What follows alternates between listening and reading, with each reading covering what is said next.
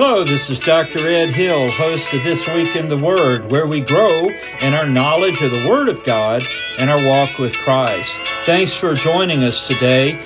We're in a series called Pilgrims in Babylon, where we realize we're just traveling through this world. This world is not the home of the believer in Christ. So today's episode is titled, Get Caught in the Act of Doing Something Right. Too often we realize that we get caught in the act of doing something wrong, and we need to stop that. So we need to get caught in the act. If we're going to get caught in the act of doing something right, just like the prophet Daniel, for example. The prophet Daniel was very consistent in honoring the Lord and doing what was right. His enemies knew that they could never trap him in doing wrong, so they figured out, well, hey, let's make doing right, let's make that wrong legally, and we'll trap him. And Daniel knew all about their stupid trap, but he still honored the Lord anyway. And so they trapped him, caught him in the act of doing something right, that is praying to God instead of only to the king. And, in the end, the Lord honored Daniel the prophet. Peter experienced this as well as he observed the Lord Jesus Christ in his earthly ministry and the suffering and persecution he went through on our behalf, where Peter just saw this lived out before him. And Peter even personally experienced this as a disciple and an apostle, where he was told, hey, stop preaching in the name of Jesus. And he told the religious leaders of his day, hey, whether it's right to obey you rather than God, you have to figure that out.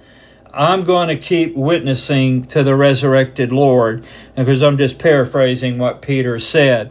Now, let's think about, what does it mean to get caught in the act of doing something right? Well, as pilgrims in Babylon, this evil, wicked, fallen world system that amazingly it just gets worse every day. It's just hard to fathom that, but it seems to. As we try to make our way through this minefield called the world, as we're trying to reach the celestial city, our home with the Lord Jesus Christ in heaven, it's hard, because there's so many things that can get us off track, where we get caught in the act of doing something, wrong, like, being angry with people or not doing our work like we should do it or something like that. But listen, as believers in Christ, we need to get caught in the act of doing something right, because that helps our witness for the Lord Jesus Christ. You see, as we go through this Babylon, this fallen world system, this world is not our home. This world is no friend to grace. This world is not trying to help you in your walk with God on your way to heaven. This world is out to take you down as a believer in Christ. It's out because of Satan and his demonic forces and all the lost people and this fallen world system. All of it is oriented and arranged against you to get you off track doing something wrong, and then they'll trap you and your witness is ruined. Hey, listen, let's get caught in the act of doing something right. Jesus talked about this before we look at 1 Peter 3 today. Jesus talked about, blessed are they which are persecuted for righteousness' sake, for theirs is the kingdom of heaven. Blessed are ye when men shall revile you and persecute you, and shall say all manner of evil against you falsely for my sake. Rejoice and be exceeding glad, for great is your reward in heaven. For so persecuted they the prophets which were before you. Man, thank you, Lord Jesus, for telling us this, because Lord, you've told us about this, and we know that you encounter this. And as we go through this world, thank you, Lord Jesus, that we know when the wrong people are giving us grief, it must mean we're on the right track. Amen. Blessed are they which are persecuted for righteousness' sake. That is not for doing things that are wrong. You're doing the right thing, the God thing, and yet people persecute you for righteousness' sake. Why are we to be happy about that? For theirs is the kingdom of heaven. You belong to heaven. That's why this world's giving you such problems. Blessed are ye when men shall revile you and persecute you, and shall say all manner of evil against you falsely.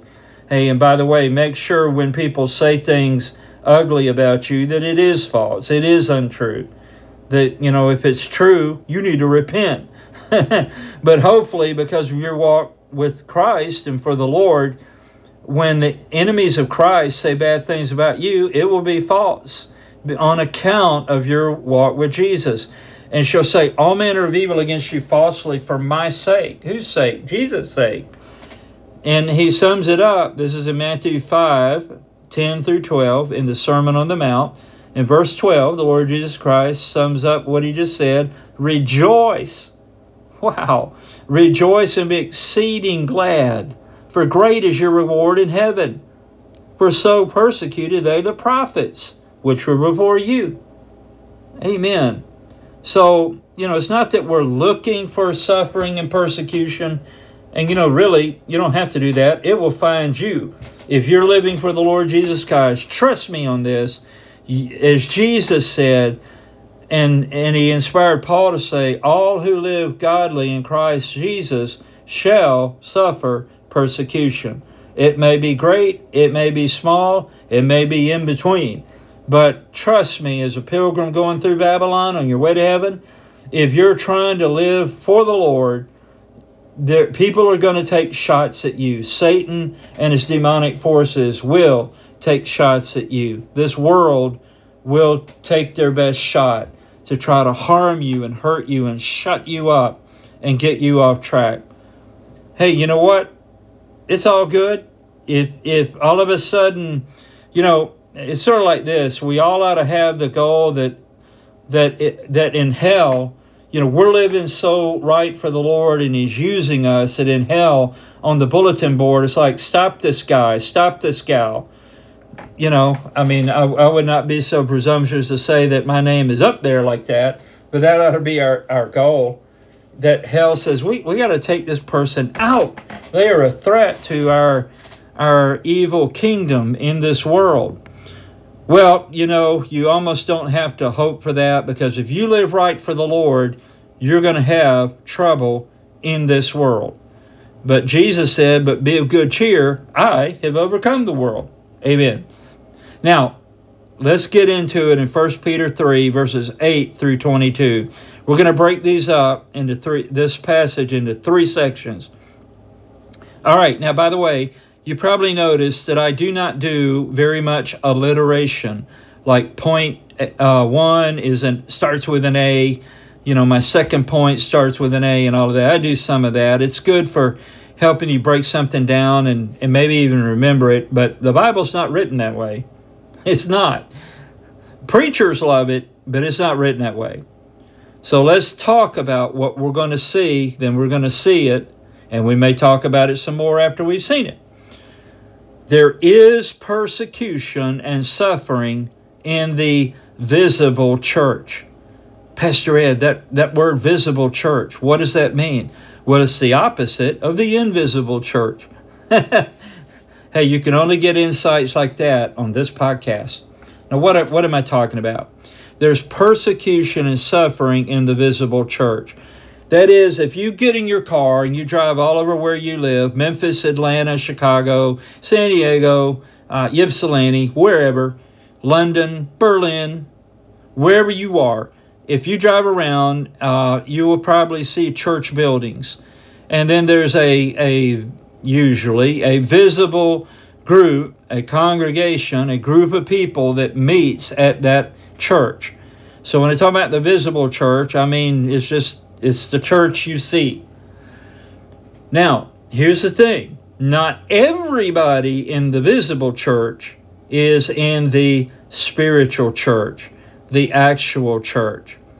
You see, it's one thing to say that you're a believer in Christ. It's another thing to actually be a believer in Christ.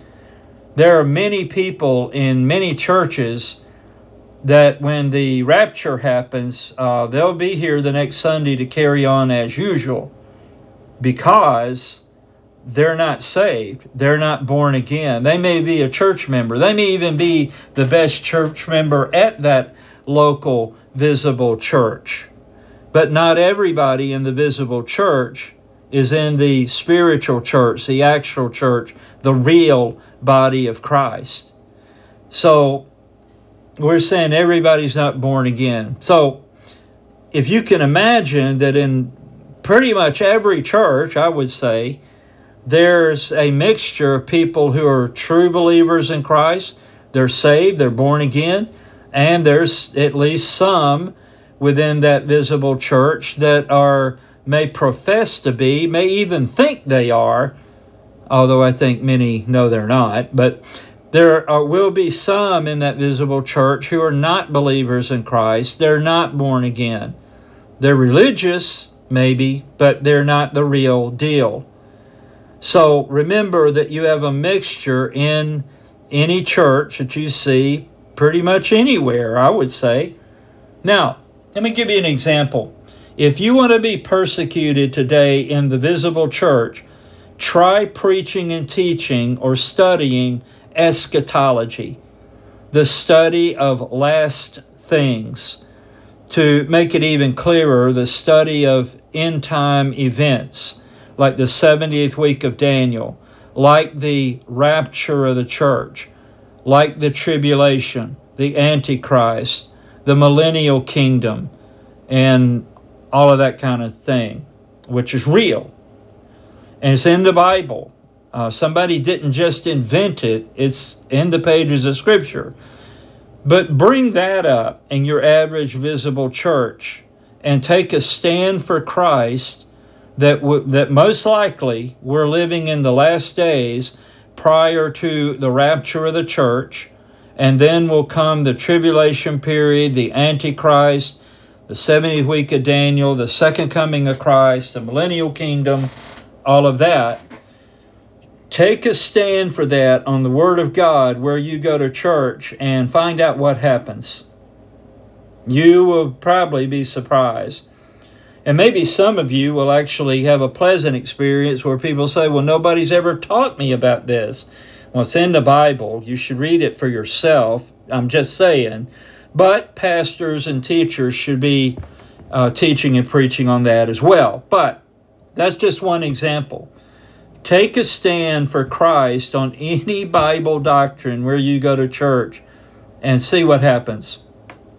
So, 1 Peter chapter 3, verses 8 through 22, I've broken it up into three sections, and the first section is 1 Peter 3, 8 through 13.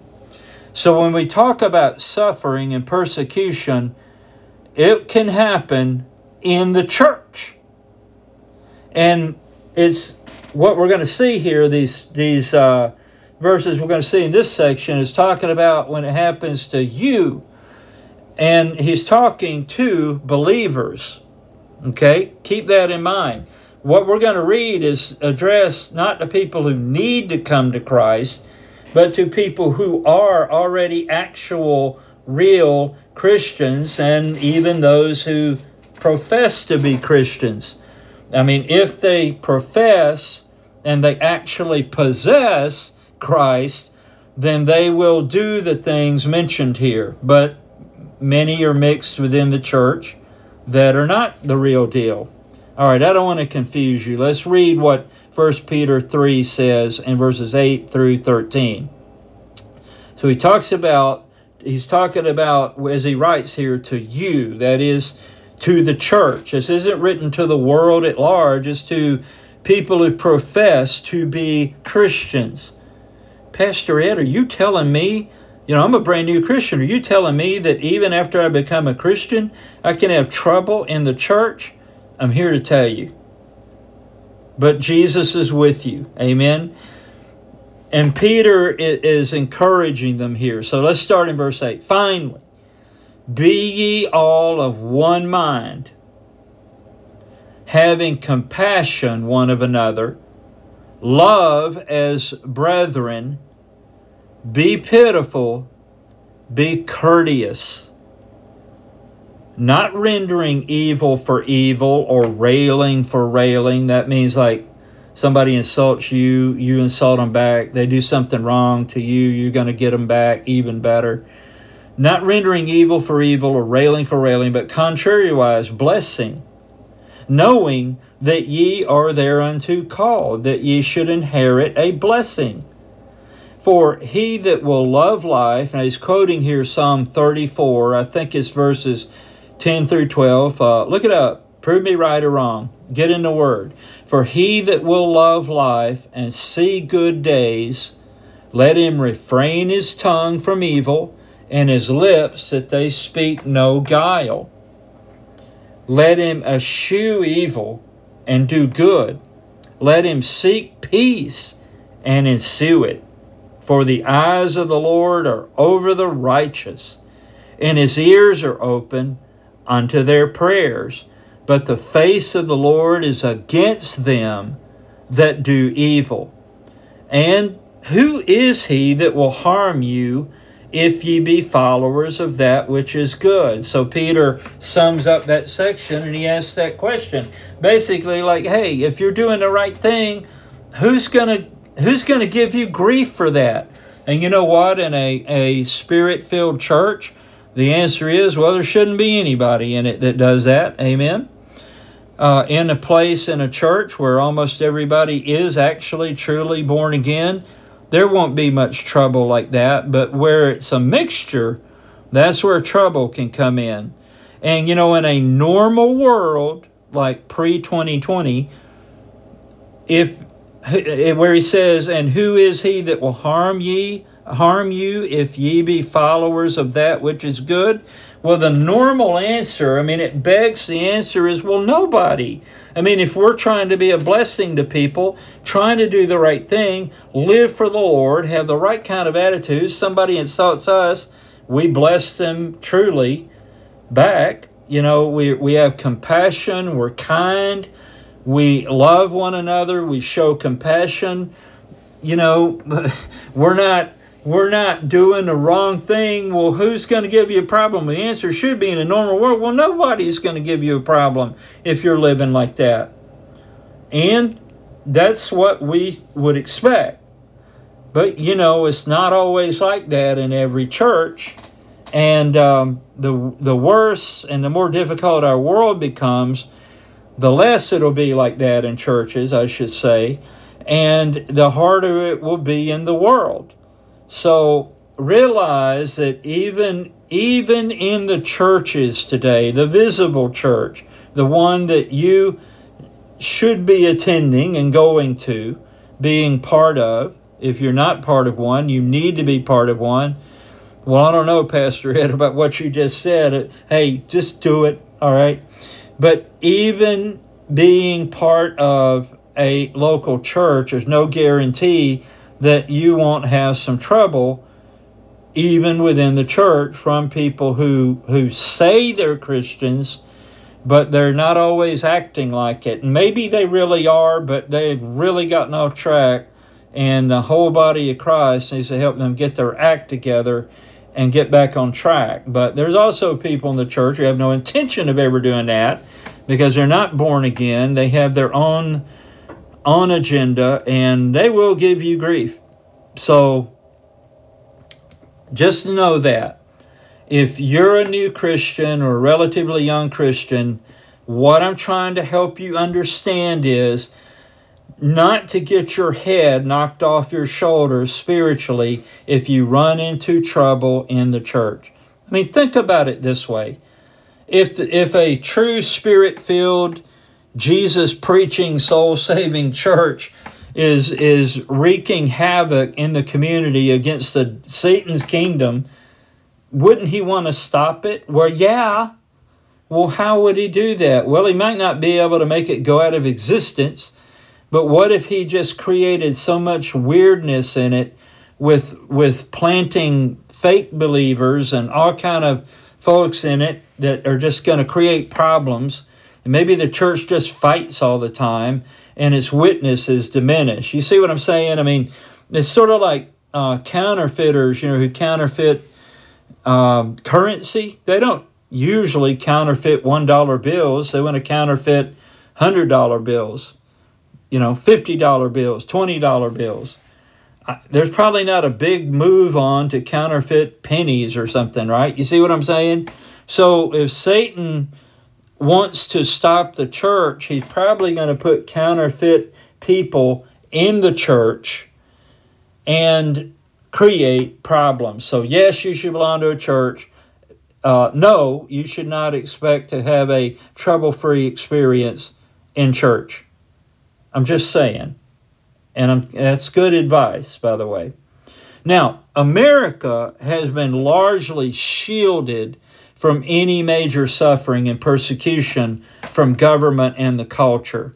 So what we just read is about what may go on within the church, but here we're going outside the walls of the visible church, and we're now out in the community. We're in the political realm and education realm and so forth. America really has been shielded from that type of suffering and persecution directly from the government and the culture. But I'm here to announce the 50s are over. Everything has changed within our country. Can it go back? I don't know. Maybe with revival. But I'm just saying, if it keeps going the way it is, the 50s are over. And you can now expect more and more persecution from various levels of government, state, local, federal, and the culture at large. And if you try to live for Christ going forward, it may have been easier in the 50s or even the 60s or even the 70s during the Jesus movement. And I was saved in that. I was never a hippie, but I was saved in 72. Right in the middle of that wave of the Jesus people movement.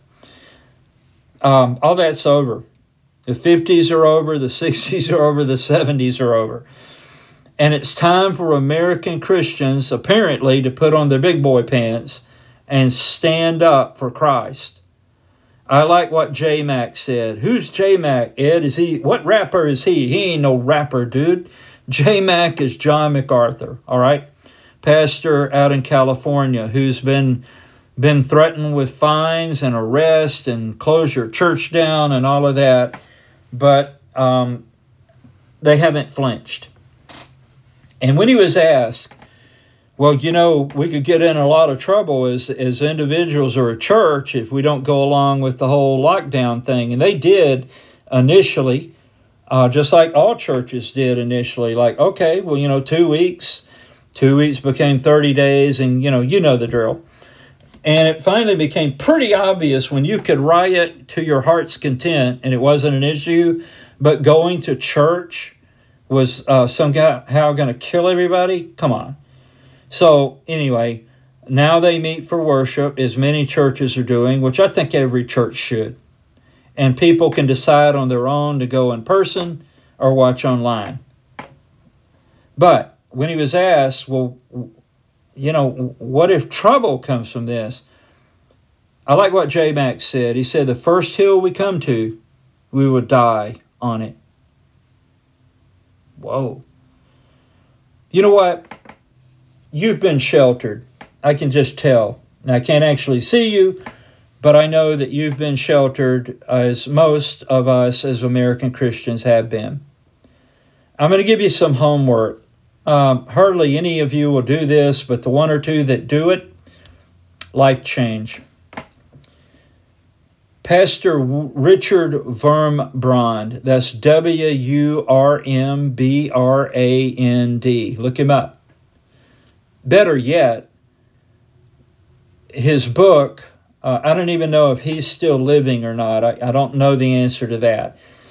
But his book, Tortured for Christ, is a book that you should read. I remember as a very young Christian, I read that book. And I may be getting the facts messed up, some of the details, but essentially he was a pastor behind the Iron Curtain when the Soviets controlled all of Eastern Europe before the fall of the Berlin Wall. I believe he was in Romania, and I think that he was a Lutheran pastor, but he would not quit preaching Christ, and so he was thrown into prison for, I believe, decades. And he wrote the book, Tortured for Christ. And when he was released, he began a ministry for the suffering and persecuted church. Read that book.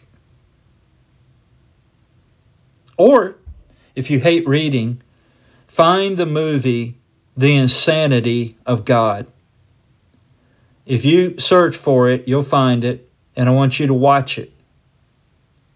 I promise you, you will never look at church, put quote marks around that, you'll never look at church the same way again.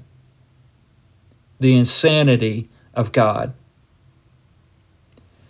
Now, here's some late-breaking news.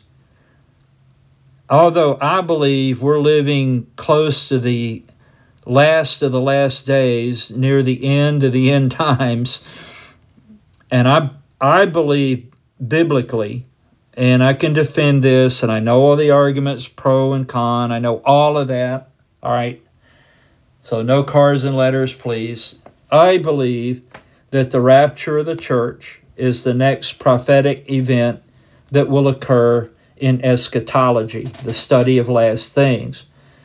I don't know of anything else that has to happen now before the Lord comes to take his church, the bride of Christ, home to heaven while the tribulation unfolds on a Christ-rejecting world. I believe the rapture of the church is an imminent event. And as every day goes by, it becomes more and more imminent to me. But that doesn't mean that Christians all over the world, and American Christians, most of whom you are listening, live in America, that doesn't mean that there most likely won't be tribulation, small t. Tribulation just means trouble, by the way. There most likely will be tribulation, small t, before the tribulation, capital T. I believe there's going to be more suffering in America, regardless of when the rapture is coming, how soon that may be. You need to listen to things such as the Voice of the Martyrs radio program. Because if you're in your own little world of what your version of Christianity, you're going to be shattered when you're forced to suffer for Christ. Why not prep in advance? So in 1 Peter 3, verses 14 to 17, we move outside the church into the world, because you'll notice that Peter starts talking more about they. So in 1 Peter 3, 8 through 13, he was addressing it to you, the church. Now we see the pronoun they, them, used more. So now we're outside the church walls and we're out in the world. So look at verse 14 in 1 Peter 3. And if ye suffer for righteousness' sake, happy are ye. Oh, man. And be not afraid of their terror, neither be troubled. But sanctify the Lord God in your hearts, and be ready always to give an answer to every man that asketh you a reason of the hope that is in you with meekness and fear, having a good conscience, that whereas they speak evil of you as of evildoers, they may be ashamed that falsely accuse your good conversation. That means like your good lifestyle, your good way of living, your Christian life, that falsely accuse your good conversation in Christ. For it is better, if the will of God be so, that ye suffer for well-doing than for evil-doing. That 17th verse is an interesting verse. For it is better, if the will of God be so, that ye suffer for well-doing than for evil-doing. I know this doesn't go along with the health and wealth, name it and claim it, prosperity doctrine and all that. It could be the will of God for me or you to suffer for well-doing. Now, let me explain as well here. If let's say that a Christian just, it's hard for me to imagine this, but I'm just using an absurd example. A Christian just loses it one day, goes out and robs a bank. He's identified, arrested, charged, convicted, and in prison. Oh, woe is me. I am a prisoner for Christ. No, you're not. If that was you and you lost your mind and you robbed a bank, you're suffering because you robbed a bank. You see what I'm saying? You're suffering for doing wrong. Here is talking about doing right and suffering for it. And it says in verse 14, but and if ye suffer for righteousness' sake, happy are ye, blessed are ye. It is a state of blessing that's not even related to the circumstances. But and if ye suffer for righteousness' sake, happy are ye, and be not afraid of their terror. By the way, the world operates on terror. If you don't do what we say, we're going to fine you at $10,000. So we, if it comes down to choosing between obeying the world and obeying God, we're going to obey God. Well, so the fines don't work because we have a GoFundMe account. So the next step is, well, then we're going to inflict pain on you and imprisonment. Okay, well, you can throw me in jail, but you can't kill my soul. And Jesus said, don't fear those who can only kill the body. He says, fear the one who can kill you, by casting you to hell. That would be God, right? Who can kill us body and soul. So I'm not minimizing going to prison. I'm not laughing at that. I'm saying that this is how they operate. Neither be troubled. So read it again. But and if ye suffer for righteousness' sake, happy are ye, and be not afraid of their terror, neither be troubled. That's a picture there, the word picture of like, let's say you have a bowl of water and you shake it and the water is shaken in the bowl. Don't get rattled. Well, what should we do, Pastor Ed? But sanctify, that is set apart. But sanctify the Lord. He's talking about Jesus. How? Well, is God. But sanctify the Lord, God, in your hearts. That is our cardia, our inner self, the real us. And be ready always to give an answer to every man that asketh you a reason of the hope that is in you with meekness and fear. You see where it says, and be ready always to give an answer to every man that asketh you the reason of the hope that is in you with meekness and fear. The word answer is where we get our English word apology from. Now, I want to apologize that we use the word in English apology. And when we give an apology to someone, we're saying, I was wrong, I apologize, I'm sorry I said it or did it, and I ask your forgiveness. That's how we use the word apology. But in Greek, it means to give a verbal defense, like you're in court, and the charges are brought against you, and you give a verbal defense against the charges. So let's read this again. But sanctify the Lord God in your hearts, and be ready always to give an answer. That is a verbal defense, a verbal explanation, let's say, to every man that asketh you a reason of the hope that is in you with meekness and fear. So our attitude is one of controlled strength and reverence for God, but we're able to give a defense, a logical explanation for why we have this hope. This hope that we have is not a, I hope so, it's a, I know so. Why can you be so sure, that Jesus is resurrected? Because I have this hope. It is a certain hope. It is a certainty based on facts. It is based on truth.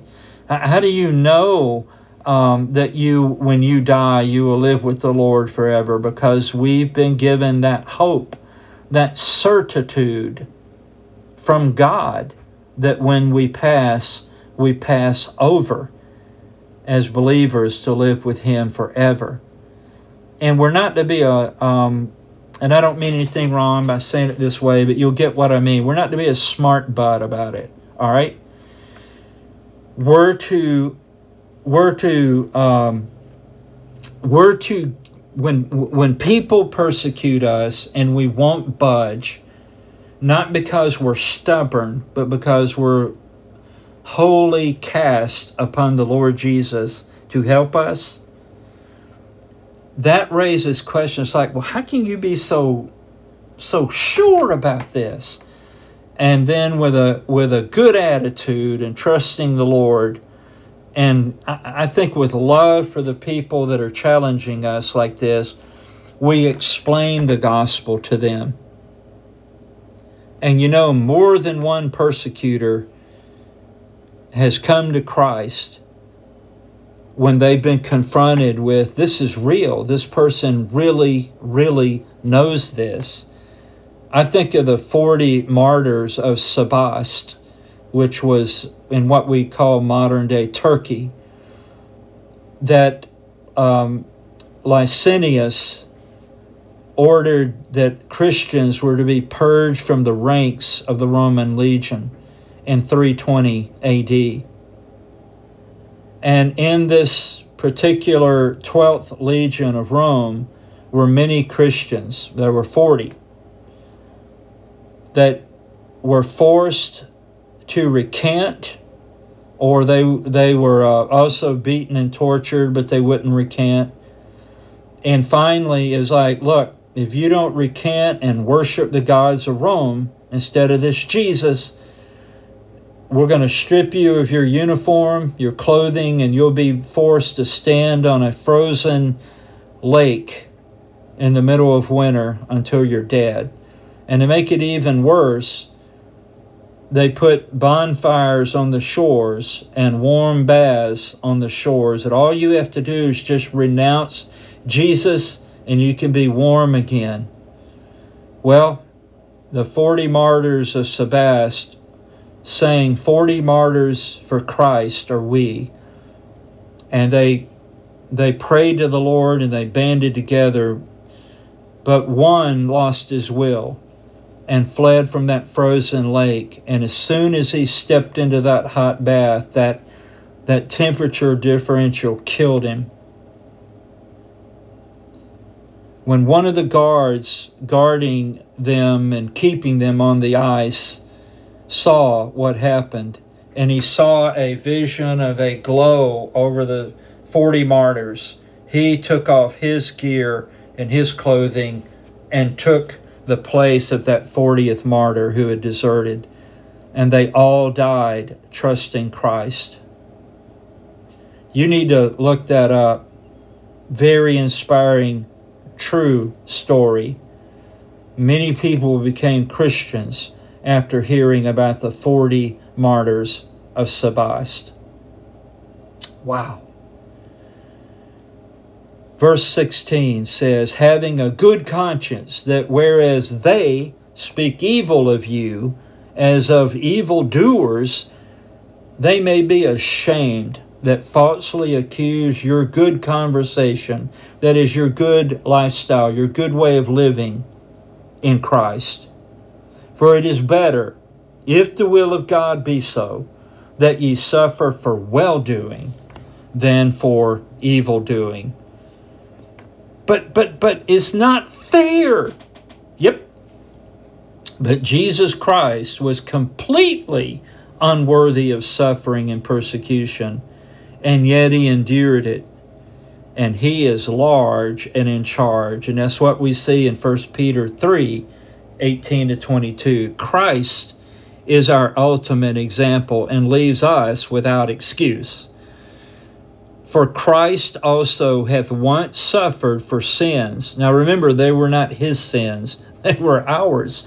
For Christ also hath once suffered for sins, the just for the unjust, that he might bring us to God. See that word bring us to God? It's like usher us in, introduce us, give us access to God. That he might bring us to God, being put to death in the flesh, but quickened by the Spirit, by which also he went and preached unto the spirits in prison. Now I believe these were the fallen angels, what we call demons, many of whom are currently imprisoned because of the terrible place they made the earth. I mean, if you could imagine all the demons being free to do whatever they want now, the world would be a kabillion times worse than it is already. Many of them are imprisoned, awaiting judgment. By which also he went and preached unto the spirits in prison, which sometime were disobedient, when once the long-suffering of God waited in the days of Noah, while the ark was a-preparing, wherein few, that is, 8 souls, were saved by water. The world had become so evil that the Lord imprisoned these angels. Now, that doesn't mean that all fallen angels, all demons are in prison, but many are. And they were disobedient, and they created quite an evil world. And the Lord preached to the people on the earth for about 120 years through Noah, who was a preacher of righteousness, the Bible says, while the ark was a-preparing. While he built the ark, he preached Christ. Wherein few, that is, 8 souls, were saved by water. So Noah and his family were saved. But I want you to think about this. God put them in the ark and closed the door. Then about a week later, the flood started. Only 8 people were saved. And that flood, that water, washed away that evil world. And the world had an opportunity through Noah and his family to start over. By the way, if you mock that story and laugh about it, you should see the ark that's been built at the Ark Experience, I think it's called. Very interesting and very logical and scientific if you go see it. And, by the way, in case you didn't know, the evidence mounts constantly. It grows that there was once a worldwide deluge, a flood, which killed animals that were living at the time, and they were instantly killed because we're finding them all over the place where they shouldn't be. And you can research that. So that water destroyed that evil world. And Christ imprisoned the demons who were as much as responsible as people for creating the evil world that required such a judgment. Verse 21, the like figure whereunto even baptism, that is like Christian baptism, and that involves water, right? The like figure whereunto even baptism doth also now save us. Now listen carefully, because he explains it. Not the putting away the filth of the flesh. That is like if you think of being baptized and it washes off dirt that may be on you. But the answer of a good conscience toward God by the resurrection of Jesus Christ.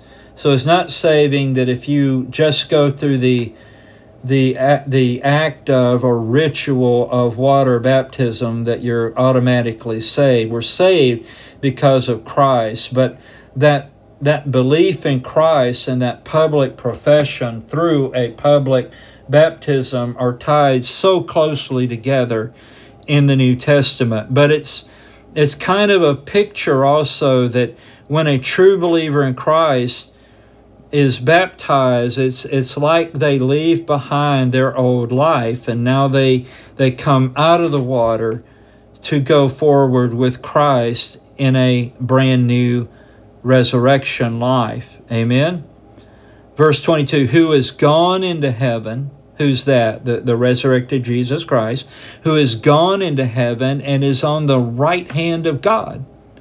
Angels and authorities and powers being made subject unto him.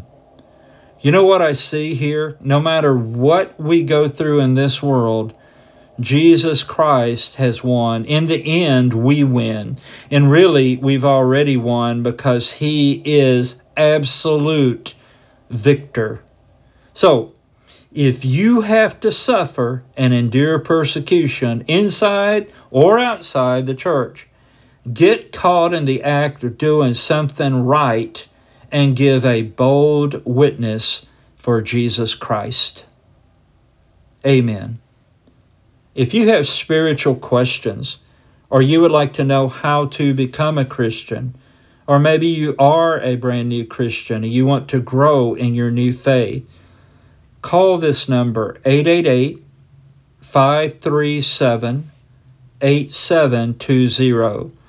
888-537-8720, and someone will help you with your spiritual questions.